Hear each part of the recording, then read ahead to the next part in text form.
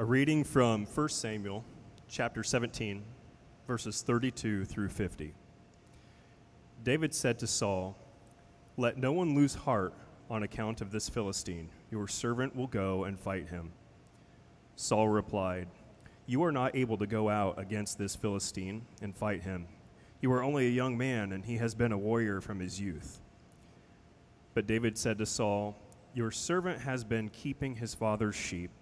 When a lion or bear came and carried off a sheep from the flock, I went after it, struck it, and rescued the sheep from its mouth. When it turned on me, I seized it by its hair, struck it, and killed it. Your servant has killed both the lion and the bear. This uncircumcised Philistine will be like one of them, because he has defied the armies of the living God. The Lord who rescued me from the paw of the lion and the paw of the bear will rescue me from the hand of this Philistine." Saul said to David, "Go, and the Lord be with you." Then Saul dressed David in his own tunic. He put a coat of armor on him and a bronze helmet on his head. David fastened on his sword over the tunic and tried walking around because he was not used to them. "I cannot go in these," he said to Saul, "because I am not used to them." So he took them off. Then he took his staff in his hand, chose 5 smooth stones from the stream, put them in the pouch of his shepherd's bag, and, with his sling in his hand, approached the Philistine. Meanwhile, the Philistine, with his shield bearer in front of him, kept coming closer to David. He looked David over and saw that he was little more than a boy, glowing with health and handsome, and he despised him. He said to David, "Am I a dog that you come at me with sticks?" And the Philistine cursed David by his gods. "Come here," he said, "and I'll give your flesh to the birds and the wild animals." David said to the Philistine, "You come against me with sword and spear and javelin, but I come against you in the name of the Lord Almighty, the God of the armies of Israel, whom you have defied. This day the Lord will deliver you into my hands, and I'll strike you down and cut off your head. This very day I will give the carcasses of the Philistine army to the birds and the wild animals, and the whole world will know that there is a God in Israel. All those gathered here will know that it is not by sword or spear that the Lord saves, for the battle is the Lord's, and he will give all of you into our hands." As the Philistine moved closer to attack him, David ran quickly toward the battle line to meet him. Reaching into his bag and taking out a stone, he slung it and struck the Philistine on the forehead. The stone sank into his forehead, and he fell face down on the ground. So David triumphed over the Philistine with a sling and a stone. Without a sword in his hand, he struck down the Philistine and killed him. Thank you, Joe. Oh, what a good passage. I know that was long, but oh my goodness, the David and Goliath story. When's the last time that you've read it and not just watched VeggieTales about it, but it is a story where you begin to see these two individuals. It's a long passage. It's a passage in 1 Samuel that's over 50 verses long. But it's this long passage where we get to see in the section that we just read, we get to see sort of two guys just sort of sling at it, sort of just start talking like tough language with each other, which is a pretty fun thing to say. When you look at those good movies, the good old like kingdom, we're battling for the kingdom, and they're like, you pick your champion, and we'll pick our champion. We'll spare the armies, but we'll go after it, and whoever wins, wins, right? Or I feel like I've seen that in like prison fights too. Anyway, I don't know, I digress. But like in those moments, right, we see just a bunch of what we think is machismo moments, right? Where it's just saying, I'm this big guy. And we say, look at all that courage. Look at all of this. We can look at the David and Goliath story and we can say, here he comes. Here comes Alex. He's going to give a story of how we can conquer the giants in our life. And I've preached sermons like that, but as I was studying this week, and as I was looking at this story, I began to see that it was a story that we really can pull out two types of courage. You have Goliath's courage, and you have David's courage. You have a courage where someone who is weak, someone who is that unlikely contender, just step forward, and even when he is given all of the armor, even when he is given everything that he should need to go to battle, he turns it all down. And you have Goliath. You have Goliath, who is this giant. Some say he was 8 feet tall. Other people say he was 6'4", which is still tall when you're not that tall. Anyway, and it's tall. But also we see even in the scriptures where they begin to list out the clothes that Goliath wears. Now, if you are a student of Scripture, if you are a student of Scripture, you know that not often do they talk about dudes' clothes. And so we get drawn into this list of what Goliath is wearing. And we see that Goliath is wearing long armor. And actually his armor weighs up to 125 pounds. I can't even bench press 125 pounds. It's all of this, and he is a big dude. But what we begin to hear is also not just the contrast of the young shepherd boy who his father didn't even choose to bring and meet the king earlier in the story. And then we see the giant who has everything. And everybody has a confidence in the giant, the Philistine, to beat the Israelite. And they meet on the battlefield. But what we begin to see in this difference of courage is that Goliath's courage is a counterfeit courage. And David's courage is a genuine and true courage. Goliath's spoken language that was very, I will not lose, very overconfident. Goliath used language where he was banishing fear, where he was stepping away. Oh my gosh. I think I might need some water. Yeah. He was stepping away from thinking and believing that he could ever lose. To me, this is stuff that we hear today. And sometimes we can hear when we talk about those who are entering new seasons in their life. Where they, oh man, see, I talk too much, it's coming. Anyway, but in new seasons of life where they say, you gotta just take life on. Nothing bad can remove all of the obstacles that could be bad. Banish the fear in your life, and then you will find success. To me, this is counterfeit courage. To try to eliminate everything and try to think that everything will go your way no matter what. If I play all of my cards correctly, nothing will ever go wrong. Everybody get the boomsticks out for Liz as she brings me water. Oh, this is awesome. Hey! See, there we go. Thank you, Liz. Appreciate it. Oh, my goodness. I brought my water. I forgot. All right. I apologize. And so what we see here then is the story of David who shows up, and he is just a shepherd boy. That's all he is. He clarifies things, and he says, I'm not just a shepherd boy. I protected the family's flock. If the bear and the lion would come, I know how to use a sling. I can defend them. I'm not a slouch and a warrior.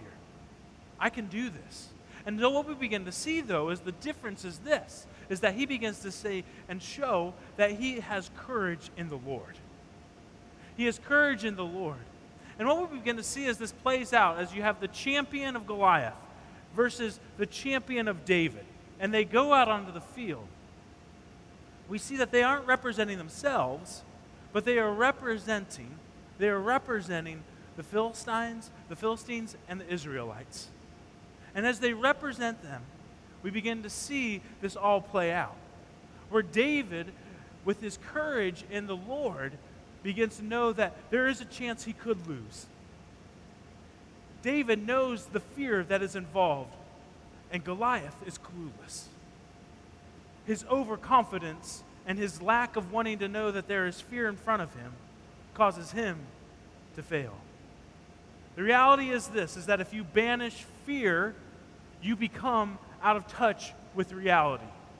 I believe that God is wanting us to understand this, that we do not strive to be a people who have no fear in our lives, but we understand that with that fear that we can be able to step into a life of great courage.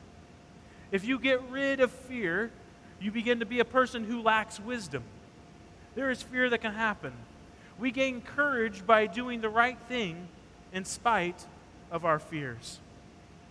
What took place in this story is that we begin to see that what the role that we play as we step into this story is this. We are the ones who are too afraid to fight. That's who we are. I'm not going to ask you to say, are you Goliath or are you David today? I haven't used a slingshot since I was a kid. But I'm not asking you that. I think when we put ourselves into the story, we are in the audience. And we were too afraid to go and fight. And so we have to begin to look at it in this way. What was Goliath fixing his eyes upon? He was fixing his eyes upon his high self-esteem and himself. I will not lose. I am confident in myself. Where did David fix his eyes upon? He fixed his eyes upon God. For us in our lives today, what are we fixing our eyes on to find courage? Are we fixing our eyes upon self? If I just do these things, I can make it through. If I just play my cards right, I can eliminate all the things that go wrong, and I will be safe. Or are we fixing our eyes on Jesus? Are we placing our eyes on Jesus? Hebrews 12, 1 through 2 says this. Fixing our eyes on Jesus, the pioneer and the perfecter of faith, for the joy set before him, he endured the cross, scorning its shame, and sat down at the right hand of the throne of God. You see, the story of David and Goliath is a foreshadowing of the courage that Christ had for you and me. For Christ to go to the cross, to take on the shame of our sin, and to take that and to not shrink back from the cross, but to go forward. And what we begin to see is that even in the midst of our nightmares of what could go wrong, which we have happen in our minds so often, what if this happens in this relationship and everything goes down? What if I lose my job and we lose our money? What if I lose a loved one? And we have all of these things where we can get so trapped in the thought of loss that we forget that when we fix our eyes on Jesus, he will get us through. That he will make that way when there doesn't seem to be a way. True courage is not absence of fear, but true courage is having the presence of joy in all things. This is Jesus. Joy is always on the way no matter what you are facing. We do not stay in the storm or stop in the storm, but we see that God is on the other side of that storm and he is with us through the storm, saying there is joy in the morning. Psalms 35 is this. Weeping may last for the night, but a shout of joy comes in the morning. I remember those times as I speak to some of the kids who are about to go to college. I remember those times every time at the end of every semester where you have to begin to take finals. And every time for me, it didn't stop from my freshman year all the way to my senior year, where I had my panic moment, right? Where I found myself calling my dad and saying, I'm going to quit. I'm just done. I don't want to take these final tests. I don't want to write these final papers.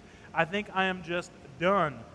And calmly, my dad would simply say, Alex, you are good. You're going to do great. And you're going to pass everything. You just that confidence in me. Maybe a little overconfident dad. But anyway, he had that confidence in me. And you know what? Every time I got to come back to college and finish it until I graduated, right? So I passed it all. But when we get stuck in the middle of the night of life, where we think that we can't make it through until morning, those are hard moments. Where we get trapped, or we say, I don't understand this transition of life, Lord. It seems like one too many things that are just too hard to face. What we have to begin to understand is in this moment, we have the courage to see that joy is on the other side of it. Jesus is always going to bring joy for us. It doesn't mean that the storm will not happen. It just means on the other side there will be joy and the presence of God is with us. Jesus is always going to be teaching us when we look at that to look beyond the sufferings of life. It's not always the most fun thing to talk about. There might be some sufferings, but look beyond those sufferings because there will be joy. And this is the thing, the difference between the counterfeit courage that thinks that we have to put it all on ourselves. I have to pass my test, right? I have to get through this loss of a loved one by myself. I have to make sure that I always have a job that is going to provide for everything, and everything will become, because I want to eliminate the fear of life. That's counterfeit courage. That's not the intent that God wants you to have in your life. That's not how He wants you to live. God wants you to step into those moments knowing that He is going to provide what is on the other side. That it might not feel comfortable and there might be easy ways out. But God is saying, stay true. I'm not going to leave or abandon you. I'm going to see you through this season. And on the other side of it, there will be great joy. But you have to understand, you have to stay the course with me. Timothy Keller says this: true courage is self-forgotten because you know the joy that will take place no matter what happens. Early on in ministry, I sat down with someone who had just received terrible news. Just a medical issue, and it was just a terrible moment. And I was young in ministry, and I don't think I brought much courage to the situation. I brought more tears. And I went, whoa. And I sat with this person who lived like Psalm 35. He said, though it may be suffering now, there is great joy on the other side. And as he said this with a smile, I saw hope, I saw joy, I saw love, and I saw grace, and I was amazed. And that moment, my faith grew because of the faith of that person. A powerful moment for me. True courage understands the long-term effects of having to live daily with Christ. Counterfeit courage is only for the moment, and then you move on. But when we choose to live with Christ, we understand this. It may be hard, right? It's hard for us to always have courage. It really is. Oh my goodness. But you know what's freeing? Jesus is our true champion. And Jesus is the one who is holding you. Jesus is holding you. You don't have to hold on to courage all the time when you have a Savior who is holding on to you and willing to be with you and guide you through it all. That's the David and Goliath story for us. The David and Goliath story for us is not to lean into counterfeit courage and just think that we have to get through things in the short term, but the David and Goliath story for us is to look and see, do I have genuine and true courage to not try to flee from fear, but to step into it, knowing that Christ is with me, that Christ will lead me, and that Christ will open a door when I don't think doors can be opened. This is the power of putting your trust and your faith in Christ. Would you pray with me? Oh, holy God, we thank you so much for the love that you have for us, that you are our true champion, and that in moments where we find weakness, moments where we find ourselves coming up short, Lord, you are the one who is holding on to us and helping us to see that we can have courage in this. And so, God, we pray right now. We pray that we don't be pursuers of counterfeit courage, but that we only be pursuers of you, that we fix our eyes upon you and you alone. In Jesus' name we pray, amen. Here at the Branches, we celebrate communion every Sunday. And as we celebrate communion, we just are it's welcome to all who come and believe and confess that Jesus is their Savior. All who believe that are welcome to take communion this morning. And as we take it, we are reminded that we can lay our burdens down at the foot of the cross, that we are not defined by our sins anymore. Would you pray with me? Oh, holy God, we ask that you bless this bread and this juice. Let it represent to us your body that was broken, your blood that was spilled for us. And Lord, let us flee from sin. Let us lay it at your feet so that our lives can be filled with your love and your peace and your mercy. We pray this in Christ's name. Amen. The body of Christ broken for you. Take and eat.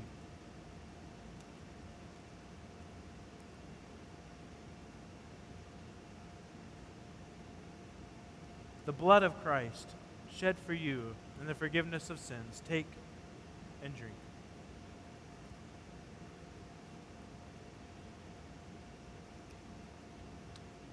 Lord, your love never ceases to amaze us. Lord, your love allows for your grace to give us forgiveness so that we do not have to be defined by our failures and our sins anymore, but that we have life in you. Lord, allow for us to be filled with you so that we can share your love as we leave this place. In your name we pray. Amen. Well, as we go from this place, this curtain will raise up and you will all ascend onto the bounce houses. Before the kids get out of Twigs, you can go, guys. All of the adults can go down the big slide first. No, anyway, but the inflatables are up today for our kids. Stick around, have some fun. But as we leave this place, let us go knowing that we are called to be his light and his love to all those around us. That there is no one that we cannot share the love of Jesus with. How beautiful is that? So let us go as missionaries this week to be the light and love of Jesus to all those around us. Go with Christ. Amen.